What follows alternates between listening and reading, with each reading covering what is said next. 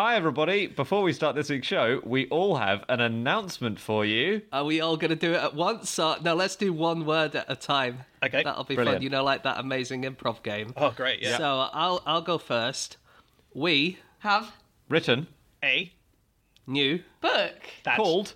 Oh, fuck's Jesus, sake. come on, guys. Never mind. We've written a new book. It's called Funny You Should Ask. It's available in all shops. It's really good. If you're looking for a last-minute Christmas gift, I can't think of anything better, really. It is. It's sort of a compilation of the weirdest questions that might spring to your mind in your very bored moments, things you've always wondered, things you've never wondered, but now you're desperate to know the answer to, like who would win in a race out of a human, a fish, or a mermaid? Or if I take a swan to the vet, does the queen have to pay? Yeah, if spiders can walk on the ceiling, why can't they get out of the bath? Huge question. Always wondered about that. Why does cat food come in beef and lamb flavours, but not mouse flavour? Oh, such a good question. Yeah. Buy it for your cat as a Christmas present. Your cat wants to know. And this book, it's not just written by us four, it's written by all the QI elves. So a lot of the QI elves that you'll know because they've come on here, like Alex and Anne, but loads of the other QI elves that are just a complete mystery, even to me, even though I've been working with them for many, many years. It's fun, it's a lovely blue colour, and it's reasonably priced. It could not be the more perfect Christmas present to give you all the conversation you'll need. So get it for the facts, but mainly for the blue on the cover. And it's available in bookshops and on the internet. You know how to buy a book. Do it. Funny You Should Ask by the QI Elves. Okay, on with the podcast. 自動でお風呂を沸かします。お風呂の線は来ましたか？自動でお風呂を沸かします。 Hello, and welcome to another episode of No Such Thing as a Fish, a weekly podcast coming to you from 4 undisclosed locations in the UK. My name is Dan Schreiber. I am sitting here with Anna Tashinsky, Andrew Hunter-Murray, and James Harkin. And once again, we have gathered round the microphones with our 4 favorite facts from the last 7 days. And in no particular order, here we go. Starting with you, Andy. My fact is, there is such a big market for fake letters by Abraham Lincoln that people have started selling fake fakes. Wow. Yeah. How cool is it? There's a big old market for fake letters of Abraham Lincoln. He died in 1865, and there were a load of scam artists in the 20s and 30s who started faking the letters, and, you know, faking his signature, using old paper, all these amazing tactics they used. And those fake letters are now worth thousands of dollars in their own right. They've sold for thousands of dollars each. But obviously, that means there's a market. And so people have started forgeries. And is it like Chinese whispers where the fakes look absolutely nothing like the original letters? It's just a picture of a horse's ass. Yeah, Abraham Lincoln letters. But so these are these fake fakes. They have to be attributed to the fake writer, right? So as in people who became famous in that period for having written these fake letters in themselves have become celebrities in that world. And then they're buying fakes of the fake forgers one. It's not just a random fake. No, but also it's the fact that the real ones are so expensive. Is that right? Like, if you're a person with a normal income and you want to buy a Lincoln letter, you just can't afford it. So the next best thing is to buy a fake one. Yeah. Exactly, yeah. And the weird thing is there are so many Abraham Lincoln memorabilia collectors in the USA. It seems to be the national pastime. I always thought it was American football, but I turned on the TV on Thanksgiving and it was just people passing around fake letters to each other. If you look closely at the stands in American football matches, they're all trading their Abraham Lincoln bits of beard. There are 15,000 collectors of, apparently serious collectors of memorabilia, not just your fly-by-night, amateurs. 15,000. Wow. Yeah, Jesus. which is 1,000 more than there are books written about him. Apparently there have been 14,000 books written about Abraham Lincoln. Still a lot, isn't it? It's a record after Jesus and Napoleon, apparently. Really? Interesting. Yeah. I saw it when we were in Washington, D.C. for our tour last year. I saw a huge pillar at the Ford Theatre where they have glued every single book that's been written about Lincoln, or at least as many as they could get, to a pillar that extends to about 4 floors. So we should say the most famous faker is Joseph Cozy, right? And is it mostly his that are being sold that, I think so. that are being forged. So Joseph Cozy was sort of the big Lincoln faker who was kind of an amazing guy. So he started out, he went to the Library of Congress. He was really into American history and stuff. And then he saw a pay warrant that was endorsed by Benjamin Franklin. So it had his signature on it. This is in 1929, and the pay warrant was from 1786. And he took it. And his argument when he was caught was that the Library of Congress belongs to the people and he's one of the people. So it's not actually stealing. Anyway. Oh, wow. That's a good argument. So he went to sell it to a dealer who told him it was fake. He knew it wasn't fake. So he basically devoted his life to making actual fakes to screw over these idiot dealers who couldn't tell the difference. Wow. I mean, that must have been pretty hard for him to go in and say, no, it's not fake. I stole it from the Library of... I mean, actually, I did buy it from a dodgy guy on the corner. It's so weird, this relationship he had with his arch enemy. It's a bit like, in superhero films, which I don't watch, I think the superhero often, as well as hating his arch enemy, has this weird grudging respect for him, and they'll have a chat at the end, where they're bonding. It's kind of like, that happens. Yeah. He had that with William Berquist, who was the investigator for the New York Public Library, and it was him who spotted in 1933 something dodgy was going on with the documents, set up this big sting operation, caught Cozy as he was trying to escape, getting away with forging stuff, and basically congratulated him, brought him down to the police station and said, "You're a genius." And Cozy immediately was like, "Oh, thanks. Well, you should see what I've done with this," and pulled some more forgeries out of his pocket. It was like, "Look at this." And Berquist was like, "Look, employ your talents better in future, please. Don't do it again. Off you go." And Cozy disappeared and immediately started forging loads and loads of stuff again. But they sort of hung out, as well as Berquist trying to stop these forgeries getting into the market and trying to suppress him. They also paid each other social calls sometimes. He would occasionally give Cozy a bit of money to help him on his way. Wow. It's very weird. Right. It's weird. Do you know how Cozy got started? He was in the army originally. Not originally. He joined the army as a young man, I guess. Not as a baby. Look, anyway, he got started. That's why they call it the infantry, isn't it? He got kicked out of the army for assaulting a cook in his company. Oh, no. I don't know why he assaulted the cook, but he forged a certificate of honourable discharge from the army because he was obviously dishonourably discharged. And so that was, I think, one of his first steps on the road to forging all this other stuff. Yes, but he signed it as Abraham Lincoln, which was a bit confusing. He never really made money from it. He sold stuff quite cheap. I think because he was nervous that if he tried to sell it really expensively, people would interrogate it more. Mm-hmm. So he'd sell it quite cheap. And he said when he was questioned, the pleasure that he got was from seeing that forgery that he sold climbing up and up the auction market and then selling for a huge amount in an auction house. Him sitting there at home, tapping his fingers together going, I know that's just something I scribbled in my bathroom. Yeah. And he had a little bit of a loophole, didn't he? Because in New York, it was illegal to kind of advertise something as being something it wasn't and then selling it on. But if you went to someone and just said, "Oh, I found this scribbled signature. I don't know who it's by. I don't know what it's of. I know it says Abraham Lincoln, but I don't know who did it." Then and you sold it to them, then technically that wasn't a felony. So that's so clever. Yeah. Well, we don't know. He might.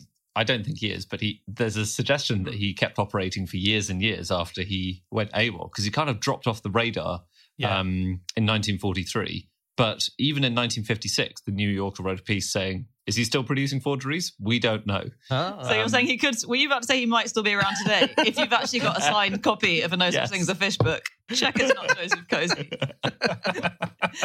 Do you know how you can tell if a Lincoln letter is fake?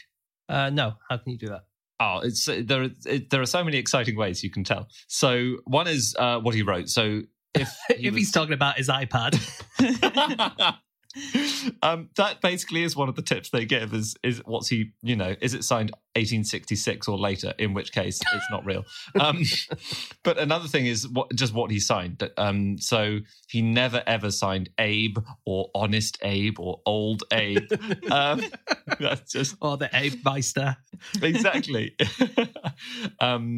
It's either A. Lincoln on letters or if he was a lawyer, he would just sign Lincoln. So there are all these things. Also, if you wrote a letter on animal skin, then it's fake. Oh, Because a really? lot of presidential documents are on animal skin or vellum, and then letters are on paper. That's another way you can tell. Oh, it wasn't like he was an early animal rights campaigner or anything. You know, we shouldn't No. be using the animals for our Absolutely lessons. not. No. Did you guys see that? I think it was only in the last month or so, they sold a lock of Lincoln's hair for $50,000.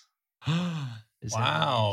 Although there is a thing about fake locks of hair. We do know that quite a lot of them exist because one collector said if every lock of Lincoln's hair out there was genuine, the man would have been a woolly mammoth. So, I'm not quite sure what the provenance of this $50,000. Yeah, That's It's a lot of amazing. money. So much. Well, I went on eBay yeah. to look at what the most expensive items currently on eBay are that you can buy that are related to Lincoln. And hair is a big, big thing. So there's strands of hair that you could buy of Lincoln, and they're all quite affordable. I found one for £636 that you could buy. I found an exciting... well, the more exciting one is the It's bundle for his that I son. found. It's for his baby son, all right? It's not for Dan.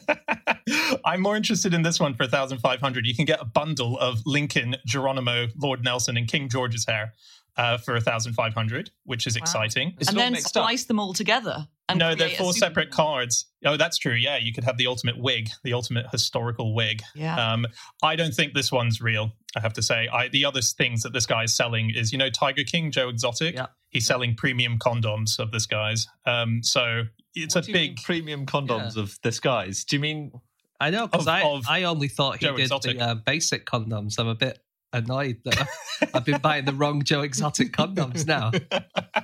I don't know Tiger King, Joe Exotic, but I don't think I need to. Oh, Do I? okay. It was a big... Well, imagine a superhero movie where you've got one superhero who keeps tigers and another superhero who's a woman who also keeps tigers, and they kind of have a grudging respect for each other, apart from they don't really. Then that's pretty much where you are. Sounds amazing. Thanks. I'll watch it after. Yeah, it's huge. Just on Lincoln letters, did you know Yeah. that whenever he wrote a letter that was a bit angry or telling someone off or disagreeing with someone, as soon as he'd written it, he put it in a locked drawer overnight? The equivalent of not sending your email until the next morning. That's clever. That's smart. Yeah. it's a really good idea? Yeah, it's good. Yeah. You should smart. do that more often, Andy. All right. I stand by everything I said in that letter to you, Anna. I mean, Andy goes to bed at 9:30 every night. It's know. not like... And those 9:15 drunken emails from him, though, they're too much. Did you guys know that Abraham Lincoln's hair went to the inauguration of Teddy Roosevelt? I didn't know that. No. No. Yeah, so he was handed a ring by John Hay, who was the Secretary of State for Roosevelt, but he was also Lincoln's personal secretary between 1861 and 65. And he had a strand of Lincoln's hair and he put it into a ring. And the ring was worn by Teddy Roosevelt on the day that he was inaugurated in 1905 as president. Yeah, so Lincoln was there. Do they do that kind of something old, something new, something borrowed, something That's blue? right. Do they? Something Except Lincoln for- related. For the next inauguration, it's going to be Donald Trump's hair that's going to be worn. And the something old is the actual president. Yeah. Something orange. Speaking of Donald Trump, at time of recording, he still hasn't left the White House, and I'm assuming he probably won't have done We that. can put this out anytime now. Anytime. Do you know someone else who refused to leave the White House was Mary Todd Lincoln? Really? Yeah. So when Abraham Lincoln died, obviously it was, extremely distressing for her. She was inconsolable. She locked herself into the White House, and Andrew Johnson couldn't move in. And so Andrew Johnson became president on April the 15th, and he couldn't move into the White House until May the 26th. No. Because Mary crazy. Todd Lincoln just refused to leave. You can buy her opera glasses. Oh, yeah. You can't buy them. There's one. Actually, no, there isn't one pair. This is the problem. So there is a pair of opera glasses, which ivory, and they were engraved. Mary Lincoln left these glasses in the box at Ford's Theatre, Good Friday, April 14th, blah, blah, blah, when our president and leader was cruelly assassinated. They sold for £9,000 last year. But there are at least 3 pairs of Abraham Lincoln's opera glasses in circulation, which does make you consider just how keen was he on seeing this play. Well, it's so good for the collectors of the weird paraphernalia, which is a lot of it is around the assassination, isn't it? People collecting stuff that was at the theatre. And it's great for them that Abraham Lincoln seemed to stuff his pockets with stuff. There's a collection, I think it's in the Library of Congress, and it's the contents of Abraham Lincoln's pockets on the night of the assassination. It's just full. I don't know how big pockets were in those days, but that was 2 pairs of glasses. I guess you lose one while you're sitting there watching the opera. You got a second. Sure. One of them was mended with string, I guess, because such a humble guy, such a kind of Jeremy Corbyn style leader, having glasses more like taped Jack together. Duckworth, I think. Jack Duckworth. Sorry, that's a coronation. It's a superhero. It's a superhero. You don't know. I know. He becomes Duckman at times of great stress. He was carrying a pocket knife, which I think is so painful because he could have whipped that out and defended himself had he not been shot in the back of the head. He would have literally been bringing a knife to a gunfight, Hannah.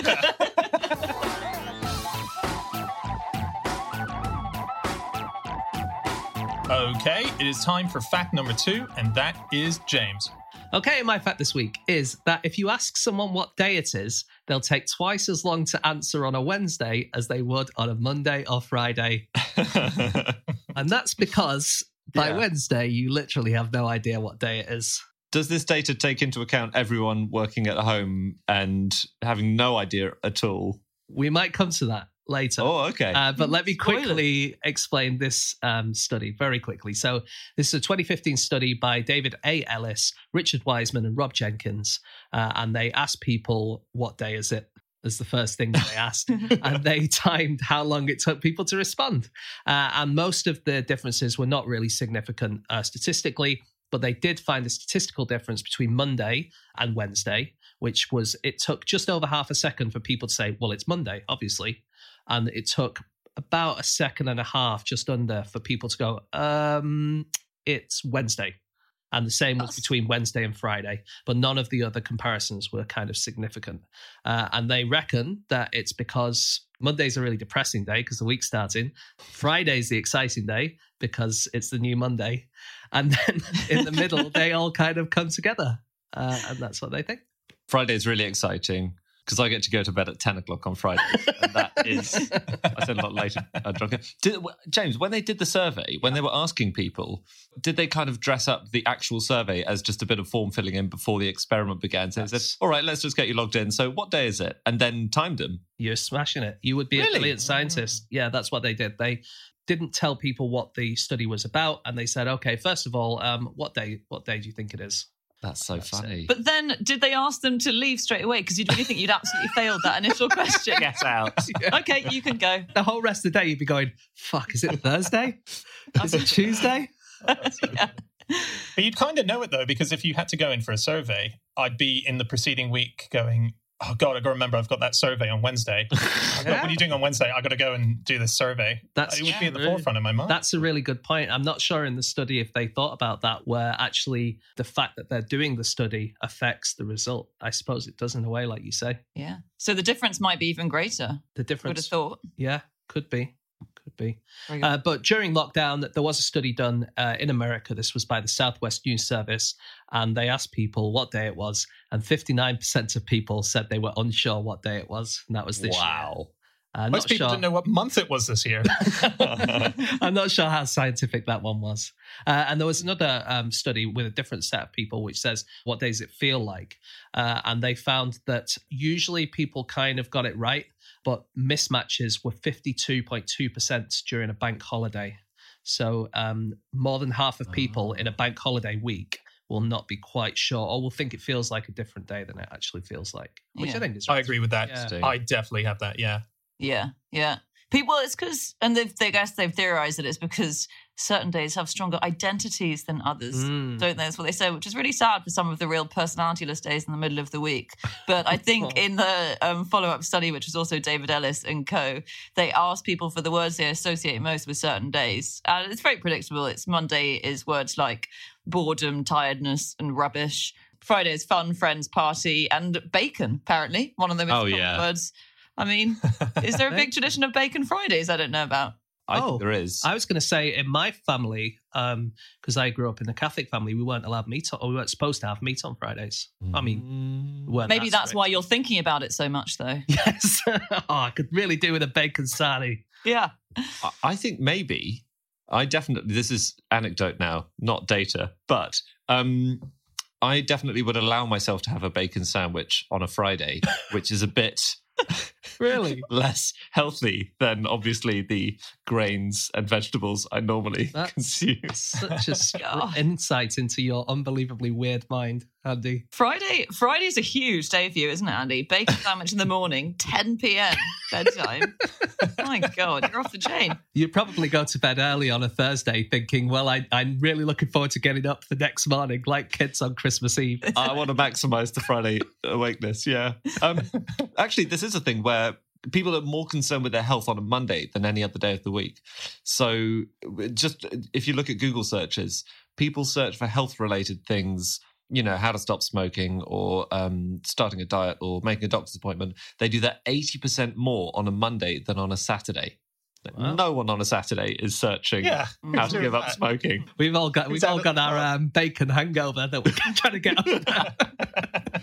There are certain countries and cultures that make it a lot easier for you to remember what day it is. So in Thailand, they used to do a thing where they would dress in the color of the day. So every day is assigned a color. Sunday red, Monday yellow, Tuesday pink, Wednesday green, Thursday orange, Friday blue, Saturday purple. And those colors were all to do with Hindu astrological influences, and the color was given to each one of them. So you would go out of your house and you would wear, if it was a Monday, yellow. That would be the color. So everyone would be wearing yellow on a Monday. This is a while ago. So, and it might be that you would have a statement piece on you that was yellow just to represent it. And nowadays, because everyone knows their own color because they're born on one of those days, they have a personal color that becomes their color. So more often than not, you'll see that as a prominent color on someone in Thailand. And you can go, oh, you were born on a Wednesday or so on. That's amazing. But then if it's a bank holiday, do you turn up on the green day wearing something blue and everyone's like... Oh. So embarrassing. It's like like turning up to non-uniform day, forgetting that it's happened and wearing a uniform, isn't it? Oh, God, it's the stuff of nightmares. I know what our colours are for all four of us here. Oh, yeah. Of what day we were born on. Oh. So, Anna, you're blue. You were born on a Friday. Was I now? Yeah. Was I? James, you were blue. Hey. You were born on a Friday. Hey, we're blue twins. Yeah. Hey. And I am a blue. Hey, we're blue triplets. Nice one. Oh, this is so nice and cozy, and we're all friends, and we're all the same colour. We're all meant to. It's like we've been chosen by the universe to come What day was I together. born? Dan? You're purple. You're a Saturday. You're the You unfortunately have to go. go. But we are now auditioning for someone to join the podcast who was born on a Friday. So if that's you, get in touch. Do you know someone whose middle name is Friday? Ooh. Is it someone really famous? I think that. No, I do, but only because of research. But let's pretend I don't. Yeah. It's a fictional character. It's not. I know the horse in that riddle's first name is Friday. That's different, isn't it? He rode in on a Friday. Yeah. It's not Man Friday, is it? Man From Friday. So he'd be called Friday. Friday was his middle name. But it's someone whose first name is a day of the week. So Wednesday Addams. Wednesday Addams. So her middle name is Friday. And the reason that she's called Wednesday, I mean, I know Dan knows. Anyone know why she's called Wednesday? It's because Wednesday's child is full of woe. Oh, according to that rhyme. And so she was like the sad child. She was miserable. Yeah. In Ghana, you are named after the day of the week you're born on. Okay. So boys are named Kwadwo, Komla, Kwaku, your Kofi, Kwame, Kwazi after the days of the week, and girls there are female equivalents too: Adzoa, Abena, Aqua, Ya, Efwe, Ama, and Akosua. And you get that name when you're born, and then you get another name a bit later on, but you keep your day name, and it becomes your middle name. So you can tell from a birth certificate in Ghana what day. Did you say Kofi? Is Kofi Annan one of those? Must be. Yeah, I guess Kofi is one of the names. Nice. That's the fifth in the list. Yeah. You just said, Andy, that you could know from a birth certificate what day the person was born. I was saying it down. I haven't worried about that. I was hoping I'd slip that one past you. Typical purple comment, Andy. Oh no. I looked a bit into Wednesday specifically because it's this underappreciated day. And I like the sort of stuff about the word Wednesday. It's basically the wrong word. So I've decided we should rename Wednesday. It's named after Odin, who was called Woden, who is the early Norse god. And it was named that because it was thought to be a parallel to Mercury, which is so Mercredi and all those Romance languages, Wednesday is named after Mercury, the god. But I've recently been listening to the excellent audiobook on Norse gods by Neil Gaiman. And Odin is nothing like Mercury. So Mercury is, is like a fun-loving, trickster, playful, wily. Odin's not like that. I think it should be Loki. Loki-day. So I'm going to start calling Wednesday Loki, and everyone's going to get confused. But the person who decided that it should be the equivalent, it should be Odin, was Tacitus, and this is in the 1st century, and it was when the Romans were kind of occupying bits of Germania, as it was called at the time, and he decided Odin was the equivalent, and it was because, and I just love this word, they're both psychopomps, Odin and Mercury. Wow. And a psychopomp, again, a word I'm going to use a lot now, is the word for a deity who escorts people from Earth to the afterlife when they die. Wow. So that's a psychopomp. That's a great Isn't that word. cool? I thought that, let's say we're going to accept that it's Odin's day rather than Loki's day. Yeah. Let's just imagine that that's fine, which we all know now it isn't. And from this moment, we are all calling it Loki's day. But let's imagine it was Odin day. Why is it not Odin's day? Why is it Woden's day? Like, it's because it was another name that was used in Germanic areas for Odin. But Odin had more than 150 different names, any one of which we could have chosen for Wednesday instead of Woden. So we could have had Grimm's Day, a Grim Day. Oh. Nice. Like for Wednesday, we could have had Skillfinger Day. That would have been good. We could have had Saturday. But I guess that was a bit too close to Saturday, so they decided not to go for it. That's great. But yeah. That's Skillfinger Day. I take it back. It shouldn't be Loki Day. Let's call it Skillfinger Day. Skillfinger Day. I love that. That's so good. Hey, what's your favourite day of the week, guys? It's obviously Friday. Thursday. Dan Oh, likes Thursday. Dan, you nerd. Is it Thursday because we record the podcast on a Thursday and this is the highlight of your week? It's the best moment of my whole life. Fine. Oh, Jesus. No, it's I like the number 4. 4 is my favorite number, and so that's the 4th day of the week to my week schedule. I know Sunday is technically the first day, so it should be Wednesday. But James? yeah. I think Monday is the first day officially, according to the International Standards Organization. Monday's So I first, think yeah. you're fine with having Thursday. In Russian, Thursday is Chetbyork, which means like 4th day. So it works there as well. My favorite, I think, probably Saturday, where I can just chill out and watch the football. Okay. Everyone's got good answers here, apart from Dan, whose answer is very weird statistically. So 21% of young people say that Friday is their favourite day. Only 6% of young people like Sundays. And that I think that rises as you get older. You start to appreciate Sunday a bit more. You're off the bacon binges. But Tuesday is just 1% of people's favourite day. And I think Thursday might be another 1%er. It scores very low. Do you know why no one likes Tuesday? Because we were saying that Wednesday was named after Odin, and Odin was a pretty cool god, right? He was the king of the gods and stuff. Do you know who Tuesday was named after? No. No.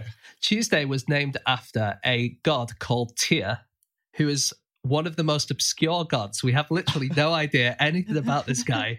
We only have one myth of him that's left. We don't really know anything about him at all. And there was a wolf who was a baby wolf, but it was growing really, really quickly. And the gods were worried that this wolf was going to get so big he was going to eat them all.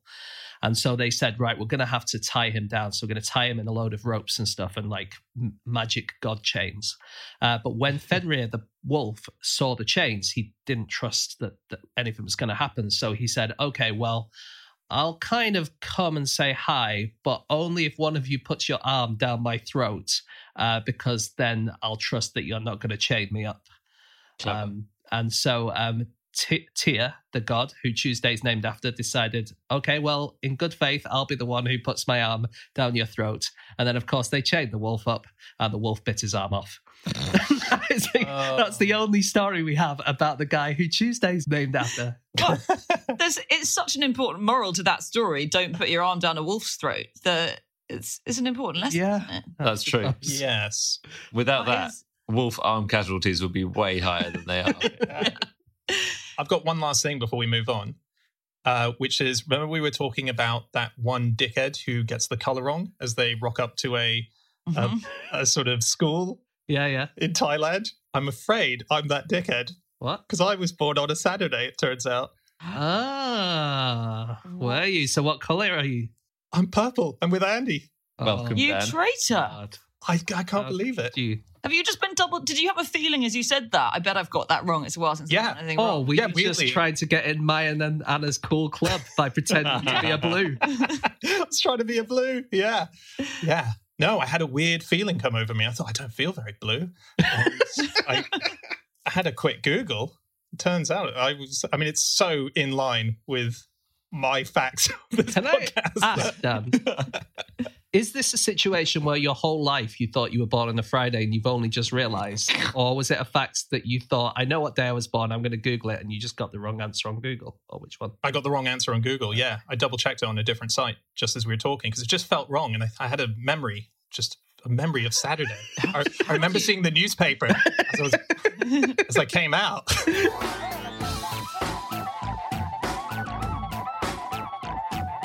Okay, it is time for fact number 3, and that is Anna. My fact this week is that according to Vietnamese historians, Chinese forces were once defeated by a woman who had breasts so long she had to throw them over her shoulders in battle. Dear me.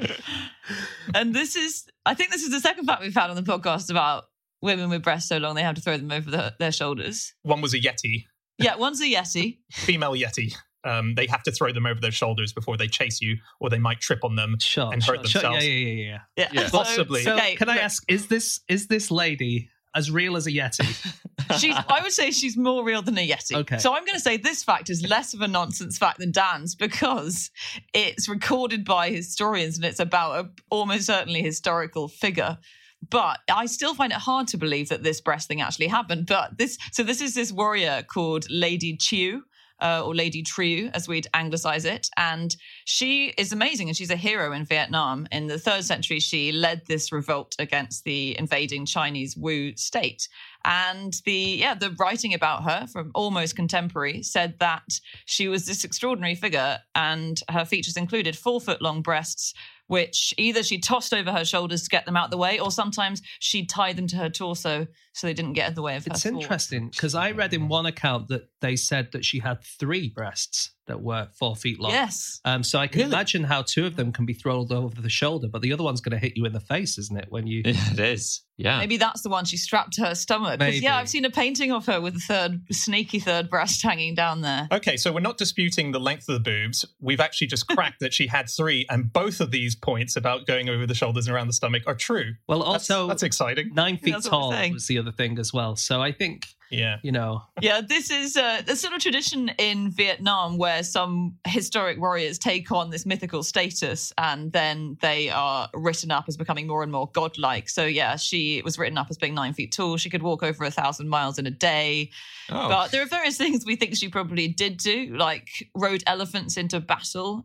So rode on an elephant's head. The stories say she fought with a sword in each hand. Again, probably why she had to tie down her breasts, because otherwise you're in danger of slicing one off, aren't you? Oh, yeah. She had a voice as loud as a temple bell. But I think she probably did exist, although oddly, she's not mentioned in Chinese sources, whereas she's mentioned a lot in Vietnamese sources. But I think for China, this was just you don't really want to write about this people who defeated you a lot, especially if it's this woman with extraordinary breasts. Whereas in Vietnam, it was much more of a great thing to record. although there is one thing that a lot of the women got written out of history in China, didn't they? When Neo-Confucianism came in, they kind of changed the rules a little bit. So women had to be at home and had to have this exact role in society. And so a lot of the historians in China wrote out all of the women in history, I think. Don't know when that was 10th century or something. I think it was before that. And Vietnamese society used to be much more equal. In fact, impressively equal until it was sort of from the 1st century Chinese started really encroaching. And like you say, it was Confucianism. They really liked nuclear families. It's just all the same old stories, isn't it? Nuclear families, women subservient to men, whereas Vietnamese society was much more clan-based. It was quite matriarchal. Some people say that it was actually more women-led than man-led. And so it wasn't totally unusual for the idea of female warriors and female fighters. So she was eventually defeated, and there's a kind of myth about how she was defeated, which is really nice. Well, it's maybe a slightly sexist myth, actually. The myth is that she was very fastidious and that the Chinese general who defeated her sent his men out of the fortress naked, kicking up all the dirt and grime. And she was so horrified by this that she left the battlefield. And then her men all panicked because obviously the 9-foot warrior general has run away. And that's why they were defeated. But that it feels slightly like she can't cope with a bit of grime. Yeah, on some man's willies. Yeah. That was Chinese historians who said the men exposed their genitals and scared her off, which interestingly was also claimed of the Trung sisters, who were some other Vietnamese warriors. And it was said they were defeated when men showed them their balls. Well, there was this idea that you could scare these people away with penises, wasn't there? Because there is the really funny story of the Chinese commander who, after Lady Trieu had died, started having nightmares where she came to him in his dreams and was saying that she was going to kill him. And so to keep her away, he hung 100 wooden penises outside his house so that she wouldn't come to him in his dreams. I mean, that takes a lot of it takes a lot of explaining away, doesn't it, when your relatives come round to visit? Yeah. Why are there 100 wooden penises outside your house? Well, I just saw it in Homes and Gardens last week. They had a special offer on which if you buy one, you get 99 free. well, what about the Trung sisters then, Anna, who you just mentioned? Oh yeah, they're cracking as well. Again, these are real Vietnamese heroes, aren't they? Yeah. Worshipped in Vietnam. So this was the first century, a couple of hundred years before Chiu, and they were Trung Trac and Trung Ni, and they defeated an invading Chinese army, and they actually conquered 65 cities in the end. And this is about AD 40, and Trung Trac became queen. And apparently she was a lovely queen. She was had quite a soft rule. She tried to restore a lot of Vietnamese practices, and yeah, they're amazing. And the idea is that they were raised by their mother, who taught them just like you teach men. And so taught them how to fight, taught them lots of military skills. And these 65 cities that they conquered, the head of each city became like the head of one of their armies almost, or one of their groups, all women. So they had 65 female generals who would fight in the wars against the Chinese. Yes. One of which was the mum, right? Yes, exactly. Yeah. Oh, really? Oh, they're like the Kardashians in that sense. That the momager figure is still very important to them. Very much like that. But just exactly like that, yeah. They once killed a tiger so that they could write a promise to the people of Vietnam on its skin. If you've run out of paper, sometimes it's all you can do. It's all you can do. Yeah. I think Khloe Kardashian did that once, actually.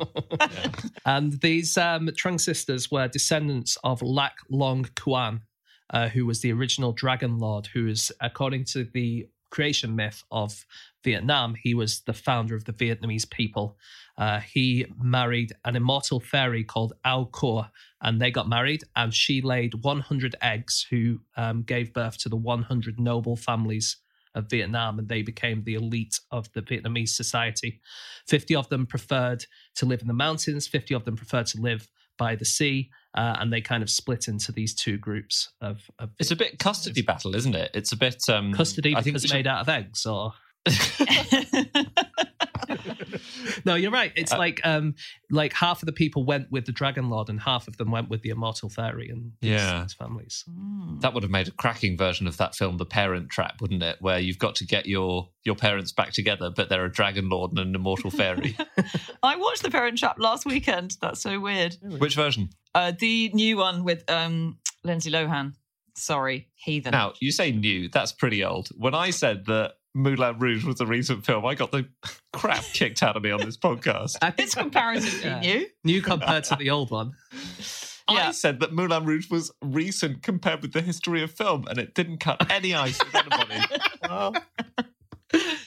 Anyway, my point is it would have been vastly improved if it had included some kind of Dragon Lord feature. So it's a good comparison. I've got a couple of things on modern Vietnamese women, sort of, who were pretty interesting today. So I found this really interesting thing, which is the nail industry in America. So for manicures and so on, approximately 51% of nail technicians in America are Vietnamese descendants. So either Vietnamese American or have moved over there. 80% in California. And this only happened in the last 40 years. And it's as a result, as far as we know, of one single person, which is Tippi Hedren. Really? Now, Tippi Hedren, the actor who was in the Alfred Hitchcock movies, she's the mother of Melanie Griffith. She was in The Birds. She was at refugee camp for Vietnamese in California 40 years ago. And while she was there, she thought it'd be good to teach a skill. And she noticed that they were all very obsessed with her beautiful nails. She had them beautifully manicured and painted, and they all wanted to look at it. So she brought her manicurist in. And a lot of the women who were there as refugees were part of the military intelligence. So they were sort of high-ranking women, a lot of influence. And they all got taught how to do this. And over 40 years, that spread to be a proper way of earning your money in America for them, to the point where it's now 51% of them all descended from this, supposedly from this one refugee camp that Tippi Hedren just happened to say, who wants to learn how to do this? That is incredible. Remarkable. It could have been also different if Tippi Hedren had brought something else. Like what? If she taught them, I don't know, bowling, it could be like 80% of bowling champions in America are descended from Vietnamese refugees. Oh, thank God it was her and not you. I feel like Tippi Hedren had her eye on the commercial market a bit more than you did. The demand for bowling tutors wasn't quite what it should have been. There is money in bowling if you're good, Anna. And if you... The problem is that in America, there's so many people who already do bowling that even if you have been taught by Tippi Hedren, it's still going to be quite hard to break into that elite, I'm going to say. Yeah, I do see what you mean there. It's a problem. Okay, yeah. I won't try and start this. The first female billionaire in Vietnam was not too long ago, and it was as a result of something which actually slightly sets women back, I would say. Vietjet Air, there was this thing, I don't know if you remember, the bikini-clad flight attendants. This is the idea that they would all dress in bikinis, and it became very popular because... They all have 3 breasts. Wait, so she made her money off that airline? Yeah, she made it go public, and when it went public, it turned her into a billionaire, and she's the first ever billionaire from Vietnam. See, I'm in two minds about that, because I like women, but I hate billionaires. It's difficult. That is tough. Well, luckily there's not many of them. Luckily most of the billionaires are men. Yeah, thank God. I can still like most women. So it's really interesting, I find, about Vietnamese history, which is the fact that it's kind of historical, but at the same time, so much of it is very obviously folklore and not real, and try and work out which is which. And I suppose that's quite a lot of similarity with things like the Amazons, right? Which were largely thought to be quite a mythological group of women who were like warriors who attacked the Greeks and attacked various different people. But actually, the more we look at it, the more we think that there might have been some truth in it. So there's this group of people who lived around Ukraine and around all the way up to Siberia. And from around the 9th century BC, they were attacking the Greeks and attacking a lot of different groups around there. But because they were a nomadic tribe, you can't really say, well, this group of society will stay at home and this group of society will go to battle. Basically, everyone had to go everywhere. And so all the women got taught how to fight. And we know this because a lot of burials have been found of Scythian women, and about 1/3 of them have been buried with weapons, which suggests that they will have been warriors. And so we think now that a lot of the Amazonian stories that came through classical times might have been referring to these Scythian women. Really? Yeah. That makes sense. Kind of interesting. And because of their horse riding skills, they could deliver any package with 1-day delivery. That was the Amazonian promise back in the day.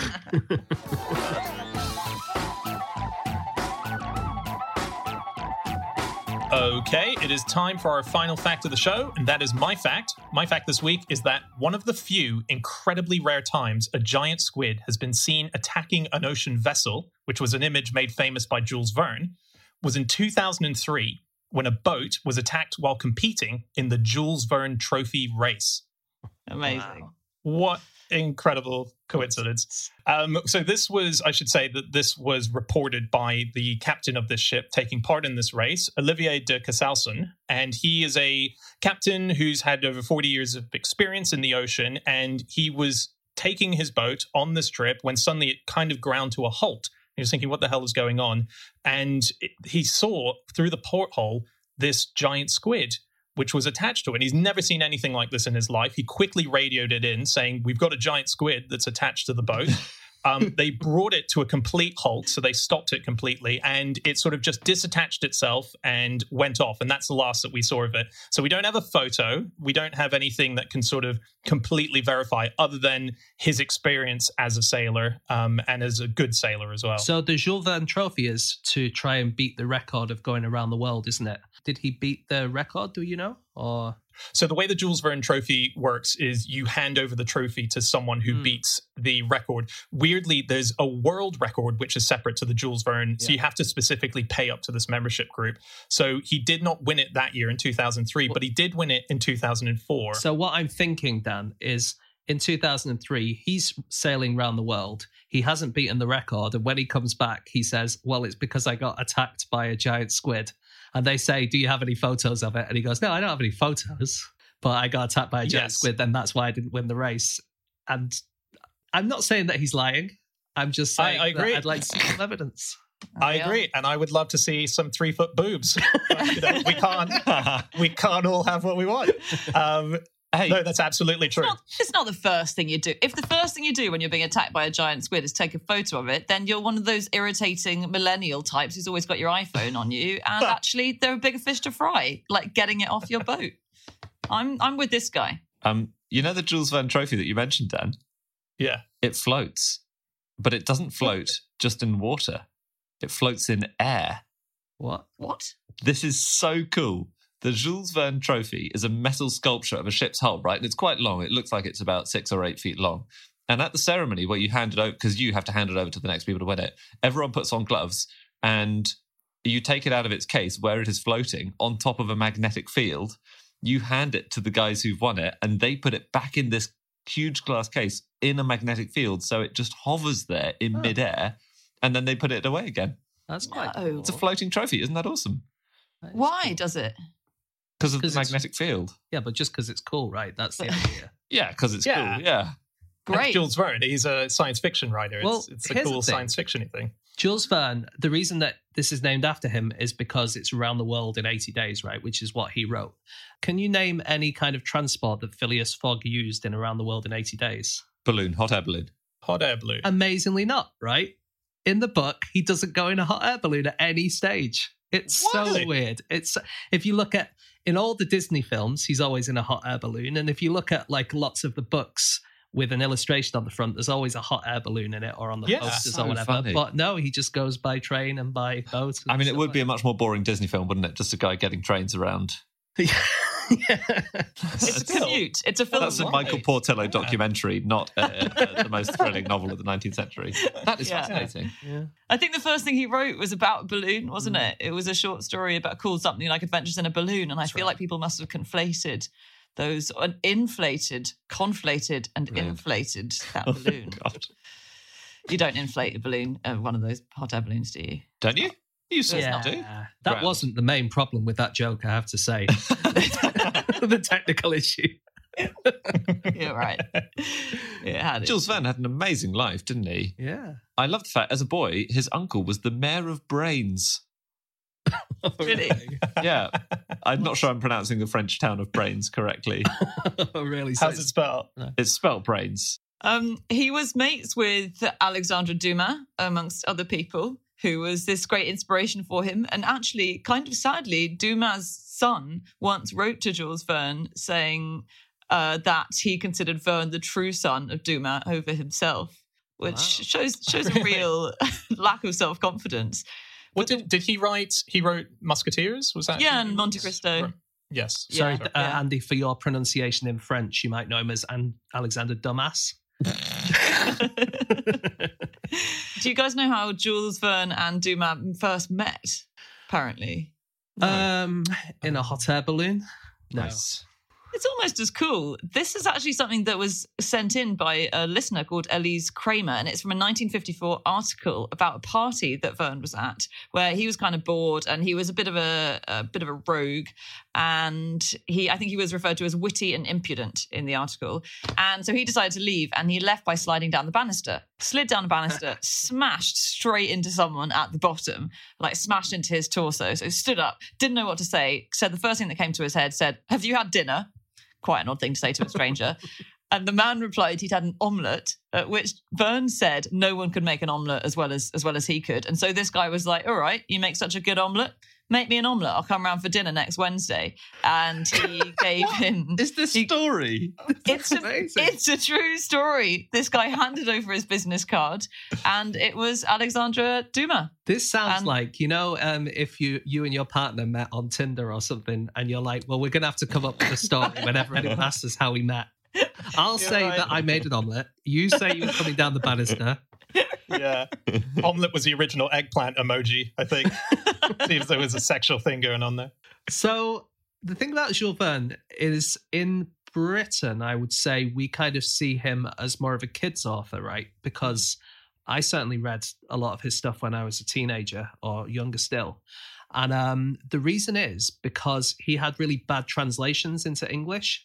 So in France and in Russia and in lots of different countries, he's seen as quite a serious author. But in Britain, he's more of a kid's author. And these translations were just bad. And the thing about his translations I find really interesting is that the British ones were then translated into Japanese. So in Japan, they get a translated version of the English stuff, not the French stuff. I mean, obviously, these days you get better translations from everything, but the original Japanese ones. And then in China, they translated the Japanese ones, which had been translated from English, which had been translated from French. So you get this weird sort of Chinese whispers things going on. But also in Chinese kind of oral tradition, as a storyteller, you would kind of add your own little footnotes and stuff like that, right? And so the original French, one section of what I think I've not written down what book it is, but I think it's Around the World in 80 Days.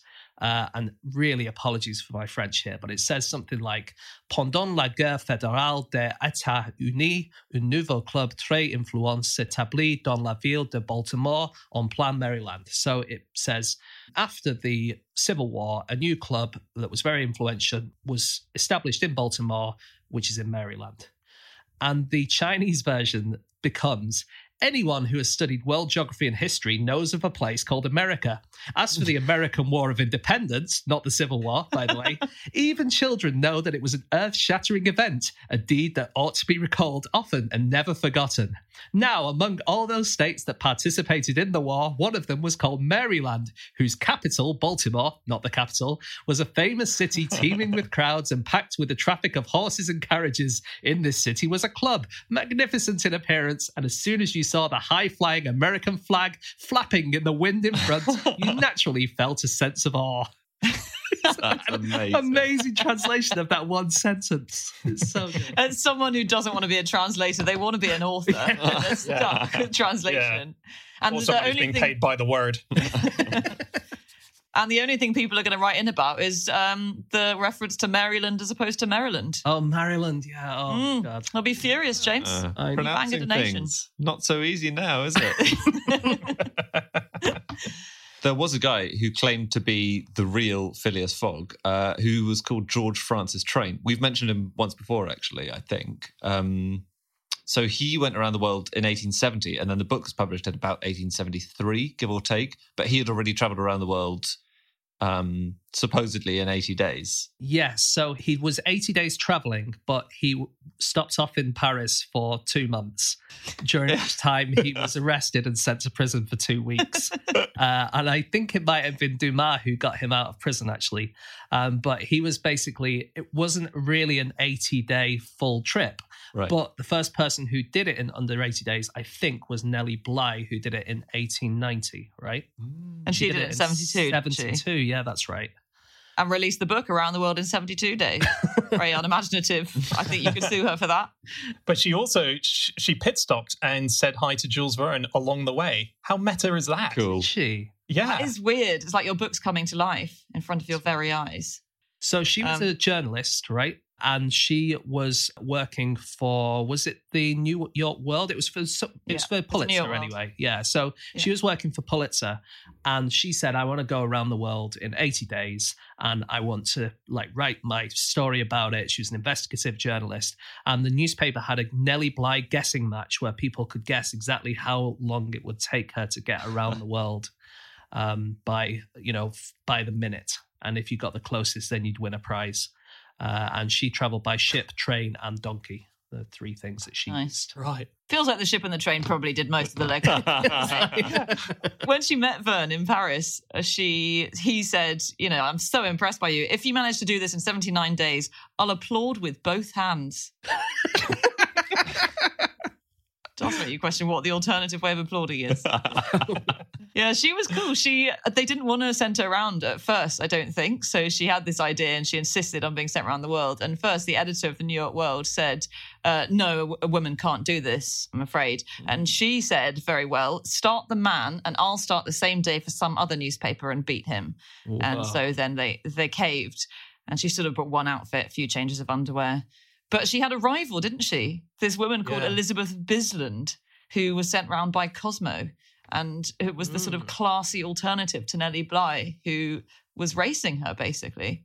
But Nellie didn't know to begin with, right? So she was engaged in a race she wasn't aware of. And then when she found out, she just didn't care. She was like, I'm not doing this for a race. Oh, really? Yeah, what? Yeah. She claimed she didn't care, but she sprinted away when she was told. I'd rather see, if they're going to remake Around the World in 80 Days for the 1 billionth time or whatever for Disney, then I would much rather see the Nellie Bly versus this woman from Cosmo trying to race around the world in 80 days rather than some Phileas Fogg character. It's not great spectator, I guess, because the race is very much two quite separate people. You just have to keep cutting between them. She said apparently the moment when she found out was in Hong Kong. And so Nellie Bly arrived in Hong Kong and Elizabeth Bisland was beating her at the time. And in fact, I think was beating her until she got back to Britain, where she was told she'd missed her boat, which was actually a lie. She hadn't missed her boat. No one knows if that was a trick. But when Nellie Bly got to Hong Kong, a guy who met her there said, "Oh, are you the one that's racing that other person?" And Nellie said, "Yeah, I'm in a race. I'm in a race with time." And the guy said, "I don't think that was her name." Wow. Thus, she discovered. It is a good premise for a film because one of them's working for Cosmo and is all kind of high powered and doing it in high heels and all scrubbed up, and the other one's Nellie Bly, who's sort of a street urchin vibe to her. That's what I was saying. It's amazing. And then it's a bit like Race Around the World, where you make them have to stop in London and meet each and stay in the same hotel and talk about, Okay, fine. And they become friends along the way. Working up. It'd be amazing. Yeah, they become friends. But they become enemies, but they respect each other like superheroes and super enemies. Like forgers and their chasers. Okay. Another part of Nellie Bly's life, which would have been a good movie, is when she exposed all the insane asylums in America because she pretended to be insane and got herself committed to an asylum on Blackwell's Island in New York. And it was basically an expose of how badly treated these sick people were. She showed that they were doing beatings and ice cold baths and forced meals, including really rotten butter and rotten food. And that actually changed the way that asylums worked in America, thanks to her expose. Yeah. But she never got out. That's the sad thing. She kept saying, "I'm a journalist. I've just been writing an expose." I didn't believe Sure, you are. Yeah. I've always thought I've been around the world in 80 days. Yeah, right. Yeah. And the nurse turns around and suddenly you see it's Elizabeth Bisland standing there. No! Roll credits. Okay, that's it. That is all of our facts. Thank you so much for listening. If you would like to get in contact with us about the things that we've said on this podcast, we can be found on our Twitter accounts. I'm on @Schreiberland, Andy at Andrew Hunter M, James at James Harkin, and Anna. You can email podcast@qi.com. Yep, or you can go to our group account, which is @NoSuchThing, or our website, nosuchthingasafish.com, where all of our previous episodes are, as well as links to merchandise and links to any upcoming tour dates as well. Also, our partners, Audioboom, are currently conducting a survey on how listeners like to listen to their podcasts. And they've asked us if you could head to audioboom.com/survey to tell them and answer their questions They are going to give out a nice prize. It's a £50 voucher to Amazon for anyone who they select who has done the survey. So you do have a chance to win that £50. So if you do feel like going there and telling them how you listen to podcasts, please do. And say that you like us lots. Thank you very much. Okay, we will be back again next week with another episode. We will see you then. Goodbye.